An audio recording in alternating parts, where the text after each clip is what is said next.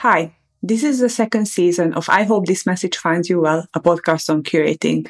My name is Chris Dittel, and with me is my friend and colleague Eloise Friedman. In this podcast, we talk to curators about their approach to curating, how they began, and what they love about the profession. Today's episode is with Paul O'Neill. Paul O'Neill is an Irish curator, artist, writer, and educator. He is the artistic director of Publix, a curatorial agency and event space with a dedicated library and reading room in Helsinki, Finland. Between 2013 to 17, he was director of the graduate program at the Centre for Curatorial Studies, Bard College. He is also the author of Culture of Curating and the Curating of Culture, published by MIT Press, among other influential publications on curating. Well, the first question is a very simple, basic question we ask all of our guests, and that is, how did you become a curator? And I think in your case, it's especially interesting because I know you are also an artist, and you perhaps started working as an artist, and I was wondering about this shift, and perhaps also how artistic practice is still present in your work, or how they are interconnected. If you could tell us about that.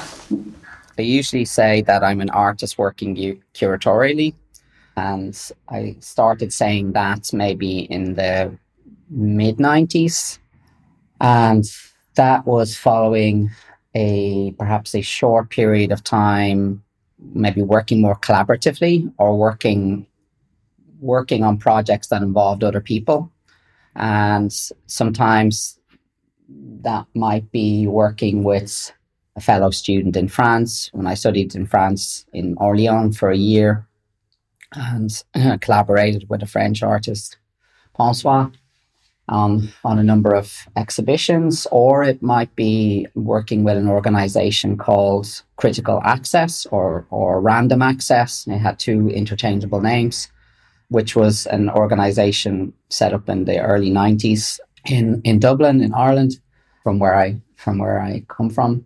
And that was a bunch of artists, activists, curators, people who were certainly looking for art to have a more meaningful relationship with the world and not just take the form of product or things that were to be exhibited. So working with artists and contexts that were placing art in like social welfare offices, in mental health facilities, in outdoor space, but then also thinking about the kind of discursive, critical talking as practice, speaking as practice, listening as practice. And that was very much in the early 90s. And I was very lucky to be a younger member of that bunch of people. So I learned quite a lot from people like Mick Wilson and Martin McCabe, and then later on people like Maeve Connolly, but then also people like Maurice O'Connell and other. It was a very, very lucky time to be an artist in Dublin, actually. But lucky whatever. But then also I made a lot of work in the early 90s where I collaborated with survivors of sexual abuse, and also worked with issues related to kind of physical and sexual abuse, particularly in an Irish context, but also looking for other conversations happening elsewhere in the United Kingdom, in Canada, in Europe, and so forth. But so I was very much working with groups of people, or trying to find ways to make the work that I was making as an artist maybe more meaningful and more connected to other kind of processes of working with kids, working with social workers, working with psychologists, working with people coming from the medical profession, people coming from the legal profession. And I was very young then, so I was quite naive, and I was still in my early 20s. So maybe I wasn't calling it curating then, but it was more like called, I think maybe the dominant term at the time was literal arts or social practice. But terms like participation or social engagement were less kind of common. I mean, the references were people like, John Ahern and Group Material, General Idea, Jenny Holzer, Barbara Kruger, all of those usual people, great people. But I did a fine art degree in Dublin. I did an undergraduate, I did a Bachelor of Fine Arts, and I studied in Dublin. I was born in London. But I had a studio practice for a period of time in the early 90s as well. Shared a studio with artists Jared Byrne and Ronan McRae, very cheap rent in Dublin at the time. And I just knew that I needed to leave. Also, I just knew I needed to leave for a period of time. I knew that the curator opportunities and the teaching opportunities were pretty limited, and then also very hierarchical, and also very, very turgid, and felt a little bit old, maybe. And I did a lot of residencies, like many artists did in the 90s, when there was very little other opportunity. And also residencies came with kind of stipends and accommodation and production funding, and sometimes with publications. And I think maybe I exhausted those opportunities after a few years, and I ended up setting up an organisation called Multiples in Dublin, which was an artist-led initiative where we co-produced and exhibited artist editions and multiples from artists in Ireland and also internationally, everybody from Lawrence Weiner to completely unknown artists. And even in the 90s, Lawrence was perhaps not as well known as he was before he passed away, but he was certainly saying yes to a lot of things that he might not have been able to say yes to when he departed. But so that was also an initiative, and that enabled me to keep a lot of the conversations alive in a way. I think that when you started the preamble before our conversation around the need for connecting with others and talking to other curators and being in conversation, really that was very much part of that shift away from making one's own work into collaborating with other people, other artists, and then also contextualizing the practice in a different way and placing it in conversation or in dialogue with other practices, and then also maybe providing a critical framework for the work that kind of couldn't do on its own in a way. It couldn't pre-exist or whatever. And then also curatorial processes set up these relations. They demand ways of working with others that you can't do it all on your own. And then I think also you start to realize that many artistic practices are ultimately not produced by a single author. They're produced by many, many different authors. No, but that I think for us that the networked or the collaborative or also the friendship around the practice of curating and working with artists is very important. I think also in now. So you can feel quite lonely sometimes. In a funny way, we started to define ourselves. This is actually kind of a joke. With Eloise, we realized that in our curatorial practice, we have different interests. What draws us to this work? What interests us most? And I would be more of an artist-oriented curator. In a sense, I really enjoy the conversations. I love commissioning new work. I feel it's a process of learning for me, being in conversation with someone. And Eloise is very drawn to artworks and spending time with artworks and contemplating their meaning in different contexts and recontextualizing them and so on. And this is, of course, not a strict line, even though it sounds like we created this dichotomy within the practice. But when looking at your work, or as much as I know of it, it seems like you're almost like a curator-oriented curator. I wonder if that's something you could respond to. Of course, I also know from one perspective your work, and that perspective comes from, when I was at university and I started to be a bit more familiar with the term of curating as something I might want to do, or something that also framed what I've been already doing. And then I wanted to learn more about it. I went to the library, to an arts library, and I went to the shelf about curating, and there were two books. There was this Interviews of Hans Ulrich Obrist with curators, and this other book, The Curator's Egg, which is a lot more about museology than curating, in fact. And I thought, like, who can tell me what I'm doing, or how I should be doing, or what is the contemporary discourse? And I think within your practice, again, as I got to know it, it was very much about excavating what curators are doing in the now, and also talking to people. And I think this collaboration and conversations that you mentioned also in relation to your artistic practice is very much there, and also added this knowledge base, or a kind of creating a ground for where to start from, or creating also a kind of platform for these conversations within curating. So that's how I came up with that. Sorry for labeling that way. I mean, I imagine there are many different modes of being a curator, or many different models or positions, but I do perhaps agree that there are two dominant methodologies, and one or methods, if you like, more than a methodology, but one is working with works and the other is working with practices. And then there's maybe a third way, which is a combination of the two. And that is also if the outcome of the process that is set in motion by that model or by that method accounts for the exhibition as one of the final outcomes, whatever form the exhibition might take. But things in that one experiences as being on display or being experienced in exhibition. And I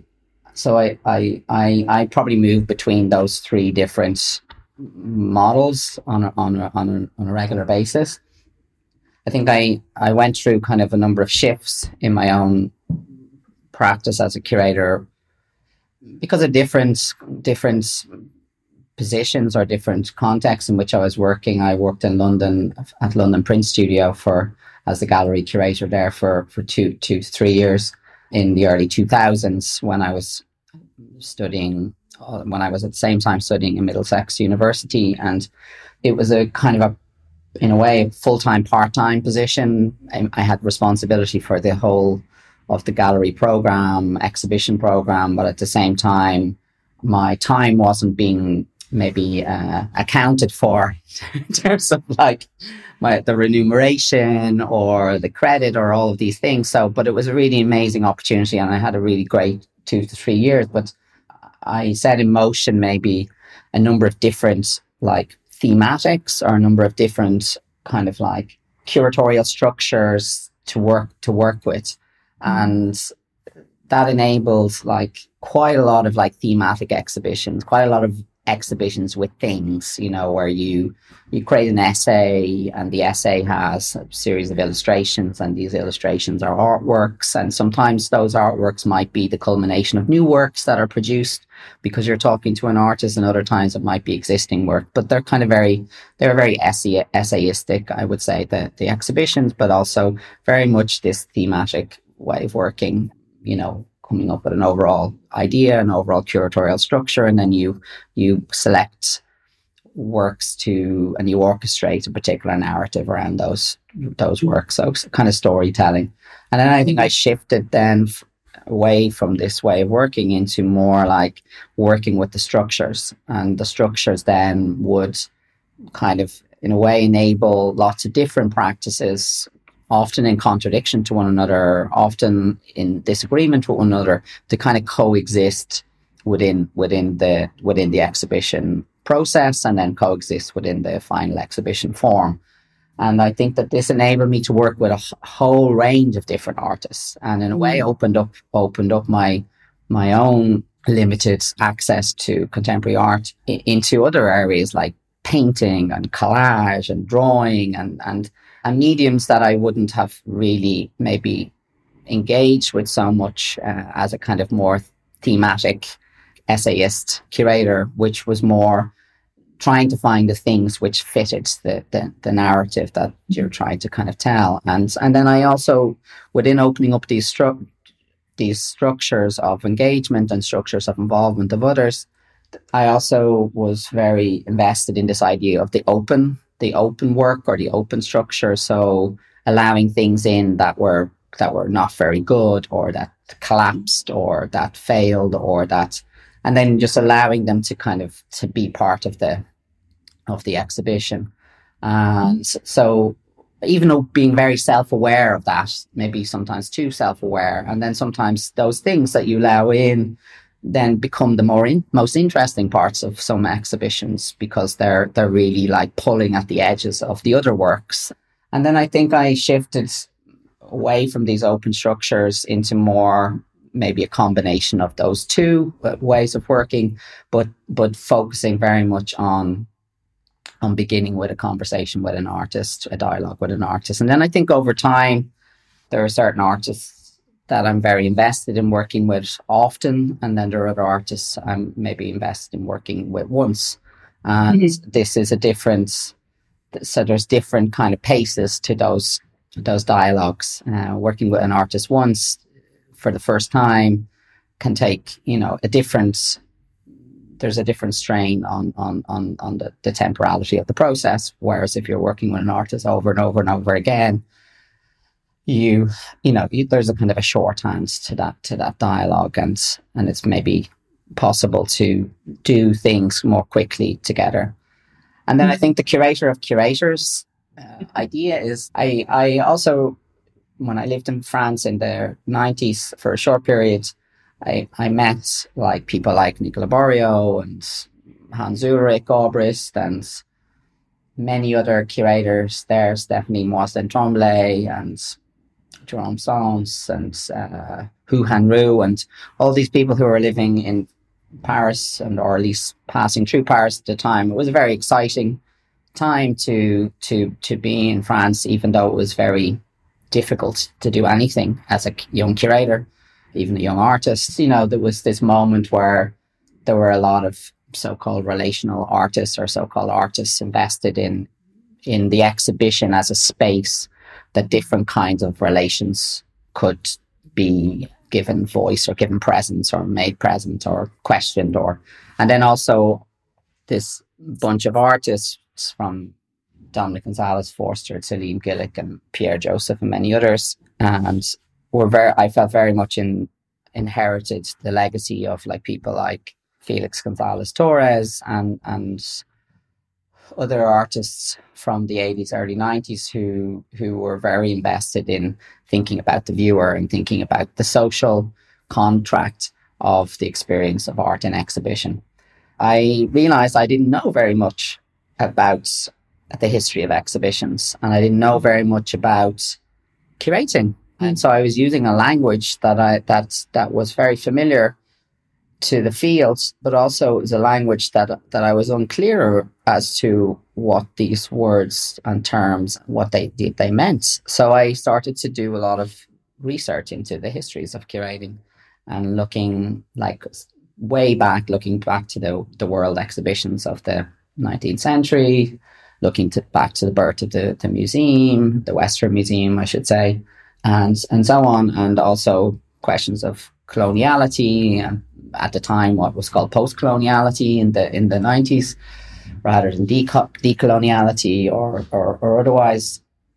Those terms were not active really for me in the 90s, and then I went into all of the libraries here, there, everywhere, in all parts of the world, and there were 2 or 3 books, if that, sitting on a shelf, which was called Museum Studies. And Museum Studies was also kind of developed in a way in parallel to this shift towards the discursive within curatorial practice, and then also critique of the museums and critiques of power and authority and so forth. And you can see that not only in the shift in conceptual art practices away from the idea towards the social contract, as I should say. So I started interviewing curators because of the lack of publications about curating. There were lots of publications. I mean, there was that Karsten Schubert one, which is kind of still everywhere, The Curator's Egg. But then Karsten Schubert was also doing quite interesting shows, very object-based shows in London at the time and in the early 2000s. And then Hans Ulrich started his interviews project. So it was clear to me that there was a particular kind of knowledge that was emerging, which was one, this critique of the museum, and then secondly, this overemphasis on personal curatorial narratives. So art curators talking about themselves, just as I'm doing maybe now. So there was a kind of a gap, or there was a kind of a gap between those two discourses for me. So one which was very critical, or seemed to be critical of existing structures and existing histories, and the other which was kind of making history, but making history through very kind of dominant, subjective kind of narrative approach, storytelling on behalf of the person who realized the work. So I started interviewing all the people that were being interviewed, and then I started to ask different questions, and maybe also and then I started publishing and writing, not from the perspective of the curator, but from the perspective of someone looking at the curatorial projects of others. And this was not a common thing to do in the early 2000s, certainly not in an Anglophone context. So in a way, like, we're curating subjects and curating the educational turn, and a series of essays that I wrote for Art Monthly in the early 2000s. It was kind of a response to that, and not easy. So even with people like with people like Rox Media Collective, who you mentioned earlier, and others, that to ask a curator to write about somebody else was also kind of a new invitation. It wasn't like that people were the curators were automatically doing this. They were writing about artists in catalogue essays. This was another dominant form, and still exists as the dominant form of curatorial writing, or curator writing rather than curatorial writing. And then they were also then taking part in conferences, speaking of themselves and their projects, but they weren't, other than Hans Ulrich, who was doing it in this very interview-oriented way, they weren't exploring the curatorial practices of others, and they weren't critiquing them. So I think this started to become my practice in a way, and then also started to become embedded in the exhibition making practice, and it started to become embedded in how I thought about institutions and how I thought about networked relational practices and so forth. I have one more question, is more, it's not so much a question, a reflection. I wrote down two words when you were talking about your early curatorial practice, and those are things that fail and collapse. And I've been thinking about this myself for a very long time, and not only as, you mentioned it in relation to curating, that, sometimes artworks would not, how to allow for failure into the exhibition. But I also wonder, I've been thinking about this for myself, like how to allow for failure in curatorial practice. And what does that mean? Also in relation to the professionalization of the field, and also in relation to responsibilities that we hold. Because, what does curatorial, I feel like in curatorial practice, there is very little space for not only allowing for failure, but maybe admitting that for various reasons, but also, it's just in terms of the kind of power structures, monetary structures, and responsibilities that maybe are on you as a curator. Like, how can we talk about failure and collapse within the curatorial? I don't know where this question is going, but I just had to note down these two words. I think the idea of collapse or failure within some of the exhibition more so the exhibition projects, was very much about thinking about failure not as a kind of an endpoint, but as more like a kind of like threshold of learning or something, or I'm not really comfortable with that. And I don't mean like morally uncomfortable. If I'm morally uncomfortable, that's out. But if it's more, if it's like it doesn't really fit with my kind of taste, or it doesn't really fit with what I was thinking when asking an artist to respond to the invitation, and then just allowing it to, if they're comfortable, are you really have to ask that question. Are you truly comfortable with allowing this to be exhibited? And if they are, then you go with that. And I tend to lean, I'm somewhere in between this now, because I feel like I've gone through this process of allowing a lot of things into exhibitions that perhaps I'm still uncomfortable with. Yeah. So, but then there are other things that I've become more comfortable with, like color. Like my shows are very colorful, but in the 90s and 2000s, like they were just like black and white. They were just like pieces of paper stuck to the wall, or they had a different kind of aesthetic, because I was very invested in this conceptual dematerialized exhibition and more about the ideas rather than the form. And I think, I was more interested in kind of like the totality of the exhibition rather than the individual components. I also didn't want to think about trying to speak to those individual components. So I also kind of had a rule for myself that I would not speak about the artworks, that I would only speak about why they were brought together, and really make that decision that artists can speak to their own work in a way. So in making that decision, then you talk about the works or around the works, or you talk in relation to them, or there's a kind of more circuitous relationship with the individual components within the exhibition. But I think also the process of allowing things in that are maybe collapse or uncomfortable with other works was also kind of maybe a self-conscious critique of the curator as an arbiter of taste in a way, but at the same time orchestrating a certain way in which these good and bad objects could coexist together, and be more interested in that rather than the individual good or bad objects. I don't know whether that's articulating it so clearly, but when I started thinking about exhibitions as whole, and that they have different groundings and different planes of interaction and different modes of artistic labor and different modes of artistic practices that respond to the exhibition in different ways. So thinking about the background as that which surrounds you, or thinking about the middle ground as something you interact with, but only partially, like the lighting, the design of the exhibition, the gallery furniture,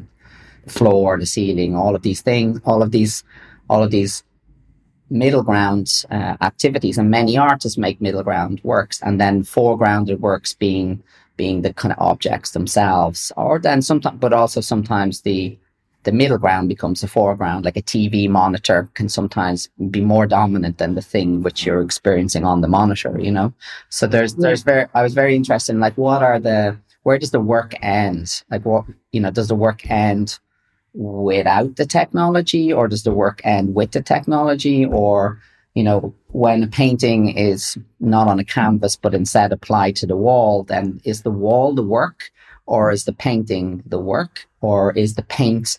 Why is the paint so important then if the work is the wall? So I think maybe these became very obsessive things to attend to, and then there were so many really great artists that were making work that very much engaged with the architectonics of the exhibition and the architectonics of space more widely.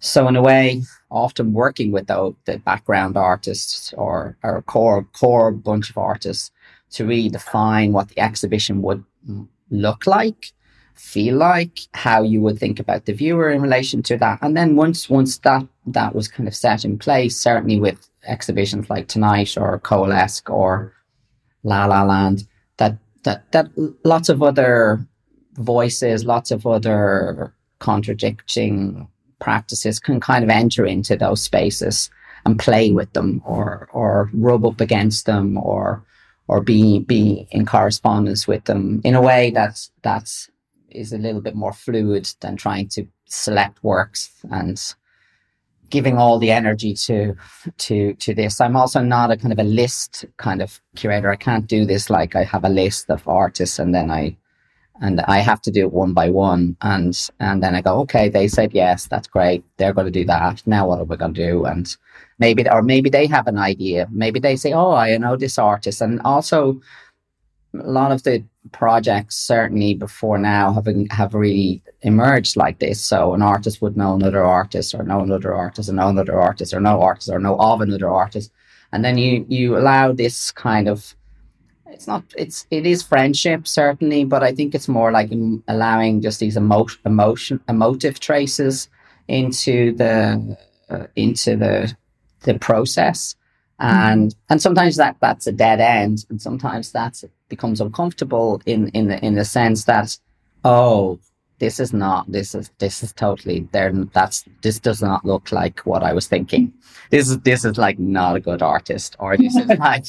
Or this is like, really problematic, or they're not in a good headspace at this particular moment. This is not the right time, because time is also a very big part of it. Like sometimes an artist can make so many good works, and then you approach it's just the wrong time, and you immediately know. I mean, I feel like I think I'm instinctual enough now, but I immediately know, oh, this is really not the moment to annoy them. And then other times they're a bit more open, or they have more time, or they have somehow there's a clarity within what they're doing, or there's a playfulness that's maybe needed. So I don't know. It's not so always clear, but I am always thinking of how to mess it up once it starts to look clear in my head, like what it could look like. Then I try to think about ways of messing that up. And I feel like the invitation is really quite something in your practice, actually. Like I was noticing in Coalesce, like you invited a curatorial duo to then curate within B&B. Yeah, and then how... and I wondered if maybe, like if you could talk more about Coalesce as an exhibition, but then also that sort of invitation of inviting other practices, and then maybe you could talk about para-hosting, which is something that's very important to publics now, because Coalesce, I just want to quickly add, is that like really exciting for myself to see and to get to know more, because like I feel like there's different connections to what we're trying to do at Shimmer, but you've really been working on at the time, I think it was the first show of this was 2005, I think maybe early 2000s, yeah.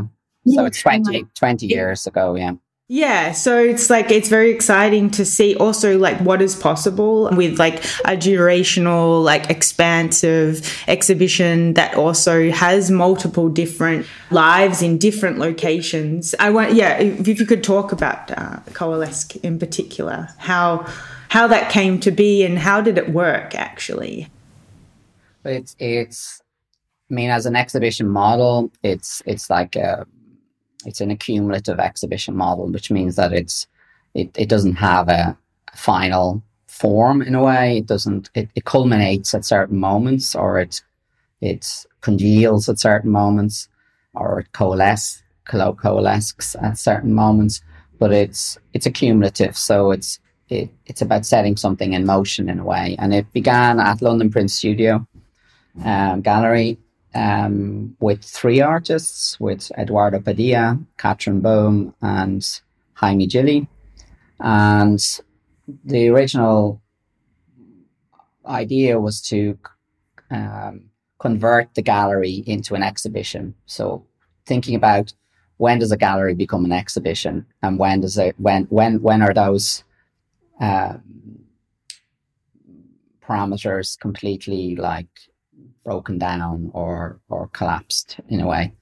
So we converted London Print Studio Gallery into this kind of print. It became a print, three-dimensional print work. And we used the facilities at London Print Studio to print lots of material that were pasted on the wall, given away as posters on the windows and so forth. So we converted the space into this kind of like environment in a way, and then in the happening within the environment, if you want to think about environments and happenings as coexisting, as historically was people coming and just participating in some way by taking the posters away, very Felix and Fala stories again, but then also like sitting around, lounging around. Eduardo Badia had these print works on fabric, which people could sit on and so forth. So this was very much about converting a gallery into an exhibition, and then the exhibition becomes an environment within which something happens. But then the happening is not really defined other than when people are there and interacting in some ways. And we agreed at that point when we started the show that we would let's just keep doing it and find ways of doing it differently. And then when the opportunities came up, if three is then four, so me and the three of them, and then if opportunities came up to do this show elsewhere, we would find a way of making it happen. So we ended up getting another invitation to do it in London at Redux, which then had a structure of like 4 weeks. And so I invited 4 different curatorial groups to respond to the environment. So the happening was the opening of the exhibition, but with more artists like Lothar Gotz and Stefan Nikolaev and Oriana Fox and many others. But then we set up the environment, and then we invited other curators in, like Temporary Contemporary, built this very beautiful poker game set, and they curated exhibitions of artists playing poker together. Then there was Sarah Pierce brought people in to interview, like you're doing, like exactly like this. But then she was staying with me in London, and she would just take things from my bookshelves and come into the gallery. And it's very much a gallery, even though it was also an apartment. And then she would ask people to talk about the book that she brought in, and it would usually be a book that she would think that people like Elizabeth Price or Jason Coburn and others, who were some of the people that she invited in to just have a conversation. And then she recorded them, and then they became a work of Sarah's. And then Dave Beach and Mark Hutchinson did a launch of a publication called The First Condition. And so, these, in a way, the exhibition became space for other curatorial initiatives to be in conversation with the environment, the coalescent environment. And then we had some other invitations to do something in Barcelona, and then in Sligo, in Model and Island Art Centre, which I think was perhaps the moment we invited B&B in. And they were doing quite interesting research into what was then, and perhaps still is now, the former Eastern Europe. So they were excavating and working with a lot of artists who were coming from post-Soviet contexts, and looking at the reality of kind of this post-89 generation and this post-89 phenomena within Europe in terms of, everything from the emergence of Europe to border control to a new kind of narrative around nationalism, to Ursula Beeman looking at land rights and migration, to Tajak Pogacar looking at sex trafficking, human trafficking, but also the rights of sex workers. So it was all a very different kind of approach to research in terms of cohabitation or coalescence. So I invited Sophie and Sarah, Sophie Hope and Sarah Carrington, our B&B, Where B&B, and they curated the film program in a way, the cinema program sometimes. And this was kind of integrated into the exhibition and integrated into the middle ground, integrated into the background. And then we also had a lot of screenings of those works.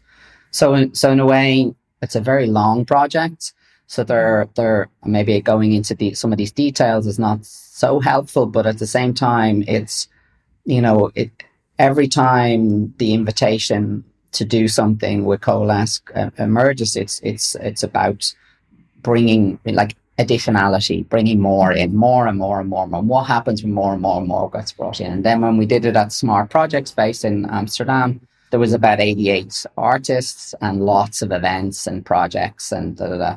And then this was, heavy. Now, I mean, heavy infrastructure, like, all of these artists that you start working with for a 10-year period, they're now like, they've got gallery representation, or some of them have stopped making art, or some of them are very busy, or so Coalesce also responds to those conditions, that sometimes certain artists are more dominant within Coalesce, and other times they're the certain artists that are a little bit more like not so visible within the structure. And it is accumulative, so everything kind of stays in a way, or a version of something. So it becomes this like archive of itself. It starts to kind of accumulate positions, accumulate practice. It also becomes a site of production. So Sarah's audio recordings that she did in London in 2005, I think it was, and they then end up becoming like a series of works which are then exhibited on monitors and on headphones and in publications in Smart Project Space. And then Sarah kickstarts a new process where she starts interviewing her students at DAI, Dutch Art Institute, for another project on coalescence and making a video work in collaboration. So the work, it starts to have all of these other things, tentacles, and I'm really interested. And I think I learned that also from Sarah in a way, this idea of the exhibition as a site of production, not a site of production which you see as an experience within the exhibition, but as a space within which certain kinds of production can happen because of the exhibition, not in the exhibition, but can come out of the exhibition. And now, after that show, we just decided that we needed to focus on maybe the archive and looking at the archive. And the archive we started with thinking of it not hiring photographers to photograph the show, but that artists would make their own documentation, and then we would accumulate all of this material. And of course, pre-2007, the iPhone is invented in 2007. The digitalization of imagery and digitalization of exhibitions starts to be quite different from 2007. So pre-2007, everything is slides and photographs and transparencies and, this kind of material. Even drawings become a kind of a part of the archive. So we kind of started to accumulate all of that, but then gave up on it. It was such a monster. It's also expensive, and it wasn't, 3 artists hanging out in London Print Studio doing an environment to 88 artists coming from different parts of the world to exhibit together and make new work, a lot of new work. Because it's also a site of production, like Richard Benlett did the entire floor, for example, in Smart. So we realized that it was now kind of into this space of overproduction, and we didn't. This was not what we kind of collectively wanted it to become.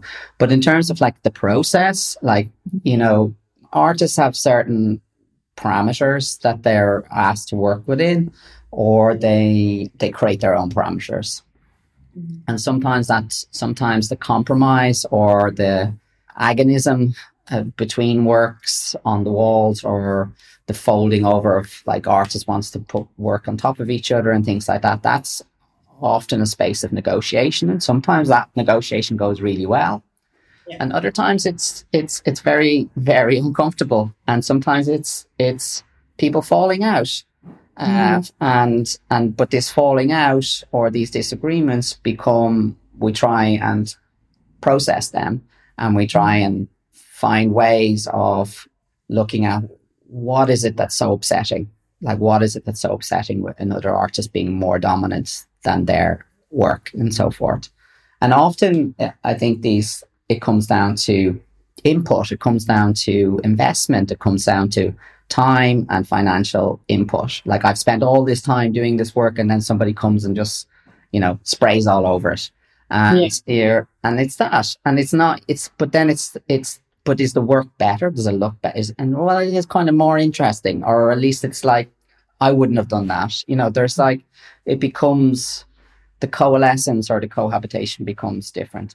But also, like, I think the kind of negotiation or conversation between the artists on how their works actually intervene or come into dialogue or whatever is really interesting. Like, that is something that I think a lot about with Shimmer, but also, like, what I understand with Coalesce is that actually nothing leaves, actually. Like, everything, the things enter, and then at the end of the exhibition period, everything leaves together. Is that right? The background, the middle ground, because it's either site responsive or it's infrastructure to show other works. That all, it gets recycled. Basically, it's all recycled back into becoming the infrastructure for other works, or it's recycled. And then the works which are foregrounded works, so works that arrive in the gallery as artworks and cannot be altered by the process of exhibition or being exhibited, they leave, and then they go back to the artists. But there are very few foreground works in Coalesce, or there have been very few works in Coalesce that are of that nature. So they're often works that are incorporated or built into the exhibition environment, or they are film works which, they just exist as files, or if they're like a series of small paintings by William McKeown, for example, they went back to the artists at the time. And so there's very few works like that. In a way, it's not this, like, the transport costs for Coalesce are quite small, even though the show is very big. So it's also, it enables, because a lot of the work, a lot of the labor, a lot of the is the presence of artists working with each other, and sometimes or sometimes there's a schedule, where Eloise comes in for 2 days and does their thing, and then Chris comes in and does their thing, and then it's, and then someone comes in and goes, oh no, that I can't do my thing, so I have to do something else.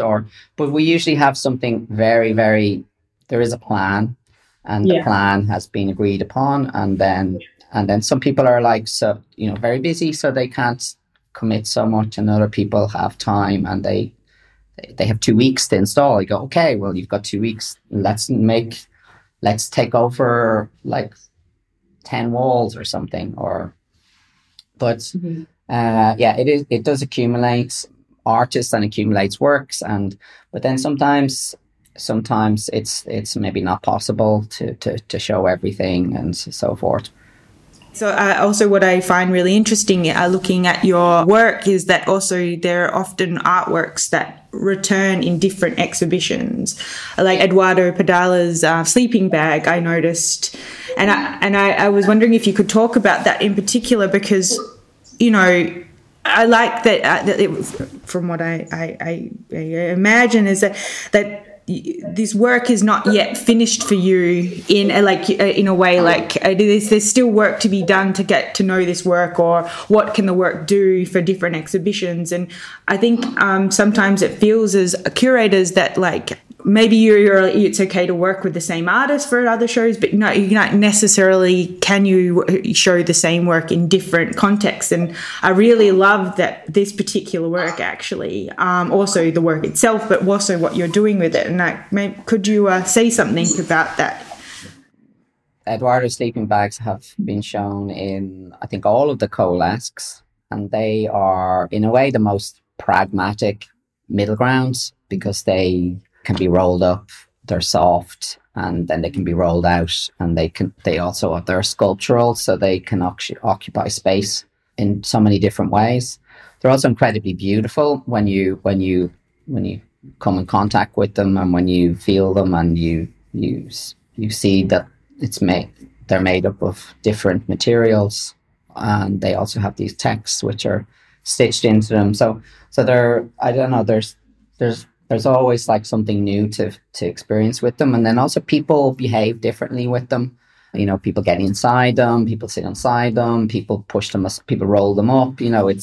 I like that they have this kind of continuation of like Lygia Clark or Lygia Pape kind of vibe to them, and Eduardo is very much in dialogue with those artists, and Helio Otachica and others, and so in a way there are a number of reasons but then with We Are the Centre in Bard at college, when I curated that show, there's a lot of windows in the museum, the Hessel Museum, a lot of windows, which it's quite a bright part of the world, upstate New York. So I kind of wanted to filter the light, or something that filtered the light, so that the light and the seasons would become, in a way, part of the exhibition. But by just allowing the light in wasn't really a sufficient way of doing that. So we commissioned Eduardo to maybe design a kind of works out of this kind of netting material that would filter the light, and that the light and the colours of the netting would enter the exhibition and become part of that. And then we had a piece with Volker Pisano, which was a critique of Shalida sculptures, that was installed in front of a Franz West sculpture. And so in a way they're like they're kind of somewhat weird, strange binary, non-binary kind of juxtaposition. And Eduardo proposed to have the sleeping bags there as a way of like sitting with these two sculptures. So they kind of returned because he asked, and it wasn't that I invited those specific works back in. And I again, this is this space of collapse. Like we had already asked Mary Heilman for a lend of some of her Sunnyside chairs to be part of the show. So there was already some middle ground works that were going to be quite dominant. And then Yasmina Sibic had designed her own kind of like seating sculptures. So there were works already that had this kind of middle ground aspect to them in We Are the Centre. So Eduardo's was just in a way another middle ground. And they also have this very kind of poetic relationship in that show with William McKeown's wallpaper work, the Cuckoo wallpaper work, and also 3 of William's paintings. And William was alive when Eduardo's sleeping bags and his small paintings were shown together in Sligo. And there's some great documentation of William kind of like Willie installing his paintings next to the Lawrence Wiener happenstance with all due intent wall text, and then Eduardo's sleeping bag sitting on the floor. So there's something quite poetic. William's no longer with us, and he no longer alive, and I was quite interested in maybe bringing them back together again somehow. William and Eduardo, who are both kind of looking at queer abstraction in different ways in their work. So I quite liked, we talked about having these like 2 queer bodies kind of coming back together again, but in a different context. So somehow this was kind of also part of the more emotive side of the thinking. So Eduardo's sleeping bags, the exact sleeping bags that were in Sligo 10 years previously, were shown alongside William's paintings in upstate New York exactly 10 years later, and one of them is alive and one of them's not alive. And they're also a different dynamic within that relationship. And then also certainly my thinking around William's work and also my thinking around Eduardo's work has changed quite a lot and has been transformed by working with the material and working with them as artists. And I think what Eduardo's sleeping bags and also his practice more widely does is that it really brings out this kind of distinction between the work when it's just artwork and the work when it's exhibited, and how the work in exhibition completely transforms everything else around it, but also that the object itself, the thing itself, becomes transformed and transformative. So yeah, and then there are certain works that kind of pop up every now and then within the across exhibitions. Not so often, but it does happen, and I'm quite open to that. And if something works in one exhibition, why wouldn't it work in another exhibition? And then also it takes for me like I don't know, maybe similar to Shimmer, knowing the great work that you do. I really have to know something quite well to work with it. I have to kind of I have to know what I feel about it, and even my feelings are I have no idea how I feel. That's also enough. But I have to have, there has to be something. I have to have done a little bit of work beforehand, research, go deep, think about it a lot, look at it hard, look at it differently, spend a lot of time with it before I'm comfortable enough to show it or exhibit it or be in conversation with it. So in a way, the return of old friends with, say, Eduardo sleeping bags, or the return of old friends such as Williams paintings, are like kind of a familiarity, but they're also, the exhibition allows for kind of new thinking and having it going on another dates together.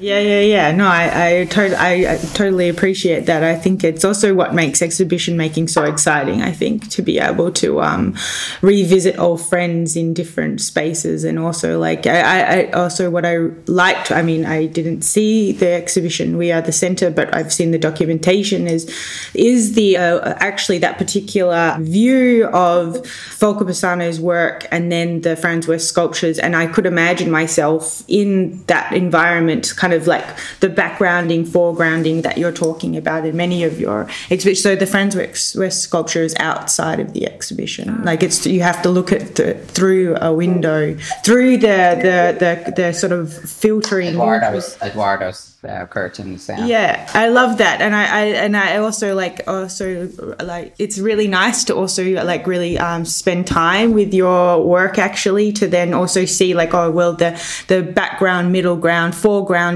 that you're interested in, it like comes in all your shows in different ways, and how, like, as an audience, because I often like to pretend to be the audience in my exhibitions, like, you know, like practice, you know, think about sight lines and how would my body feel if I was in the show. And I do that when I'm looking at other exhibitions, and I get really excited. But what's the point of bringing the audience up? Yeah, the audience. I would love to talk a bit about Publix, actually, because you've mentioned like viewership and audience, and Publix is your current. I mean, I notice on your website that it's it's considered a project, but you wouldn't call Publix a project, right? Like, this is would you call it an organization or an institution? Like, it's a library. It's it has a resource. It's many different things. I mean, Publix is a curatorial project. In a way, calling it a curatorial project allows it to fail. Allows it to collapse. So, you know, also emphasizing that maybe it won't be around forever. It won't last forever. Curatorial projects, even if they're cumulative and durational and evolving, sometimes they have rest moments, or sometimes they go away for a while and so forth. So in a way, it is a curatorial project that tries to bring different publics, different audiences, different modes of participation together over time. So both imaginary and real publics. So I'm very interested in how the exhibition does that, you know, that the strangers and the so-called general audience, or people that are being entertained or wanting to be entertained, but then might have a different experience, coexist with publics that have a relationship with the work or are invested in the field of artistic production and so forth. So I'm very interested in that, but I'm also interested in how, when having different audiences and different publics for different events or different moments, that it creates a different kind of effort, a different kind of like space of attention every time, because you can't assume anything. You can't assume that we're all speaking to the same kind of like queer feminist agenda and when we're using those terms, for example. But also it is an organization. I mean, Publix is an organization. It has currently 3 full-time members of staff, and it has 2 paid interns, for want of a better term, but I think they're more like, we have a librarian who's one of our interns, is now our librarian, was an intern, now is our librarian, and doing great work with the library and very invested in activating the library now that we can post COVID, or well, post COVID, whatever moment we're at in relation to the pandemic. But so people can gather, and people can use the books, and people can gather to read together, and so that's very active part of our organization. And then we spend a lot of time mapping out what we would do across a whole year, so in a way organizing our time in relation to our Publix and in relation to our existing strands of our program. And then we also spend a lot of time as an organization fundraising and trying to establish new partners, try to kind of maintain old partners, old relationships, networks, and so forth. So this is also part of us as an organization. And then we're also an organization that kind of wants to become an institution. We're very invested in instituting, and that means kind of growth. That means being able to grow a little bit. I'm not sure currently whether it's yet possible to do that economically, structurally, in terms of the context we are currently in Finland, in Helsinki, in the Baltic region, and so forth.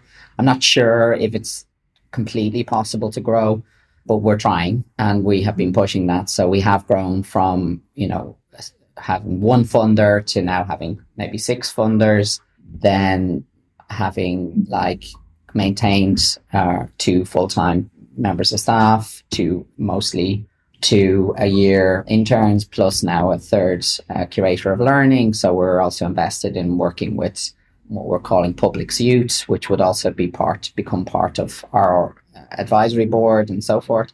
We also have a board structure. So we have 6 to 8 members of our board that are also helping us develop the organization into an institution. And, becoming an institution is maybe, it's important that, as an organization, if the organization falls apart, then what's left behind? And if the organization, kind of unravels or disintegrates or goes into becomes part of other organizations, this is also fine. But then what does that organization leave behind in terms of the institution? So it would be really important for me, although not knowing whether it's yet possible, to be able to hand over Publix to someone else to do something else with it, with the curatorial project, completely different maybe. This is the shift from organization to institution that is perhaps very difficult within the current context, financially, economically, socially, and so forth.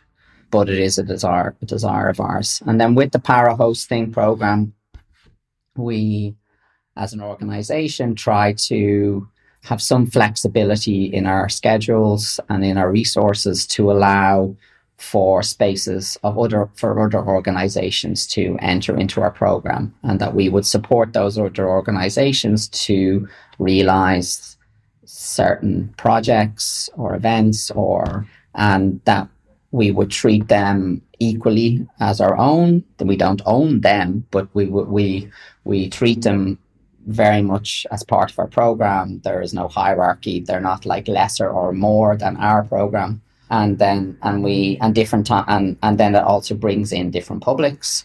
Then it also brings in different curatorial ideas, some of which may be lesser or more important to us. And then it also, it's a little bit like a residential model of curating. Like you end up spending time with people for a short period of time or longer period of times. Like with Shimmer, you were on our mind for over a year. And just being on your mind is sometimes maybe enough. And we just started last week with Latitudes in Barcelona, and they came here with Laia Estruch, who did a performance, and that's kickstarting a process of hoping to do a number of different things with them as part of our program. And in this case, and like with Shimmer, we kind of seed fund, or we'd find a way of like seed funding the projects, and then looking at what the parameters are, and start a moment of like being in dialogue and proposing together.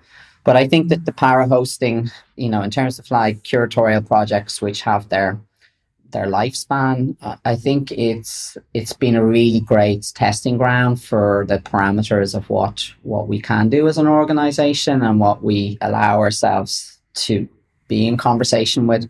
But I also think that it places quite a strain on the organization financially, and then also in terms of our labor and our time and our abilities to move from being with one group to being with another group, or to being, it's quite, it kind of takes its toll. And then also there are different expectations which different para guests have, and we also have to be careful in a way to look after ourselves and to look after the organization that we have, built together, and also that we've inherited from Checkpoint Helsinki, which is the organization that we took on and became Publics, that myself and Elisa Savanto kind of have been developing as Publics. But I think, like, I think para hosting is a kind of a way of critiquing care as the kind of dominant term to define what being together is. And in a way, it's introducing other approaches to being together, like being together with strangers, or what is it that's lacking? What is it that's not taking place that should be taking place? What can't you do at this particular moment that you want to do? Like, what are the gaps in possibilities? And this is a different way of thinking about looking after and being with others than taking care because it's something that you feel like needs attention and needs affection and needs protection and so forth. So in a way, para hosting is not so much about caring. It's really about hosting. It's about hosting whoever comes in the door. And sometimes you might not care for those people or their ideas, but you can still host them, and you can still spend time together and look after and attend to each other. But it has to be reciprocal. And self-care is not reciprocal. Self-care is about the individual and about making sure that the boundaries are very clear between you and me. And para hosting is not that. Para hosting is much more messy, and it's much more entangled. And in a way, it's not always that, like, it can be so like amicable and friendly, like with Shimmer and Publics. There was a kind of really cozy synergy, which began with, our both of us wanting to work with Gordon Hall and bring Gordon to Europe and so forth, and show Gordon's work and spend time with Gordon. And then Gordon became an excuse for us to spend time together, and so on and so forth. So this is also, this is not about caring for ourselves in this process. It's about like opening it out to what could we do with Gordon and what would Gordon want to do with us and so forth. So I think para hosting is also a critique of self-care. So when people have, or when organizations have expectations to be hosted, to be para hosted, that doesn't fit with this idea of reciprocity or dialogue or messiness, then it starts to question why we're doing it in the first place. When people just want the space, or people just want the resources, or they're not thinking of us when approaching Publics to be part of the para hosting program. They're not thinking about why Publics. They've never been here, but they want to do something at Public. Well, why do you, like, they've never spent time with us. They like all of these basic kind of, I don't know, like methodologies start to come into question. So I think we're a little bit at that moment where we're asking ourselves, you know, what works with parahosting and what doesn't work. And is it a question of translatability, or is it a question of it's run its course, or do we do less parahosting, and maybe it's now become a more integral part of everything we do, rather than it being something that's somehow separate to what we do.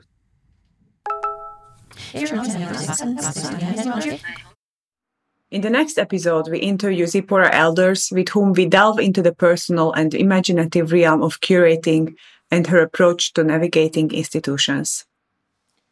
If you have feedback, we'd love to receive your email at ihopethismessagefindsyouwell@gmail.com. You can also follow us on Instagram at ihopethismessage and find us on SoundCloud under the same handle. Our jingle was by the artist duo Momo No Ez, and our sound engineer is always Nick Thomas. I hope this message finds you well.